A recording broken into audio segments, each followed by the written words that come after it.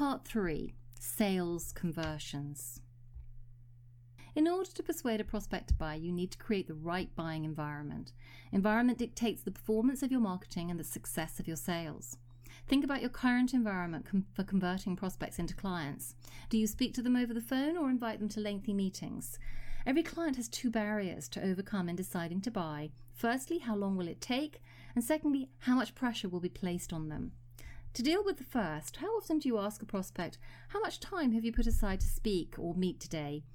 The key to success lies in knowing the answer to this. And it works both ways. Equally, you don't want one prospect taking up your whole day when you have other people to see.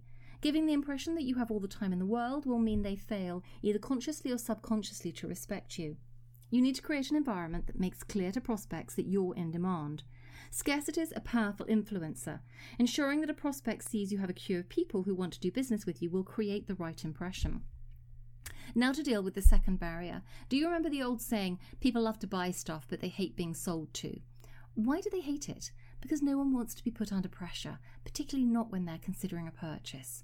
Pressure will never create a conducive sales environment. Consumers are savvy and no longer respond to the sales pattern that door-to-door insurance salesmen once thrived on. In this part of the book, we'll be taking a look at creating a buying environment that leverages your time, your prospect's time, and alleviates the need for a pressurized sale.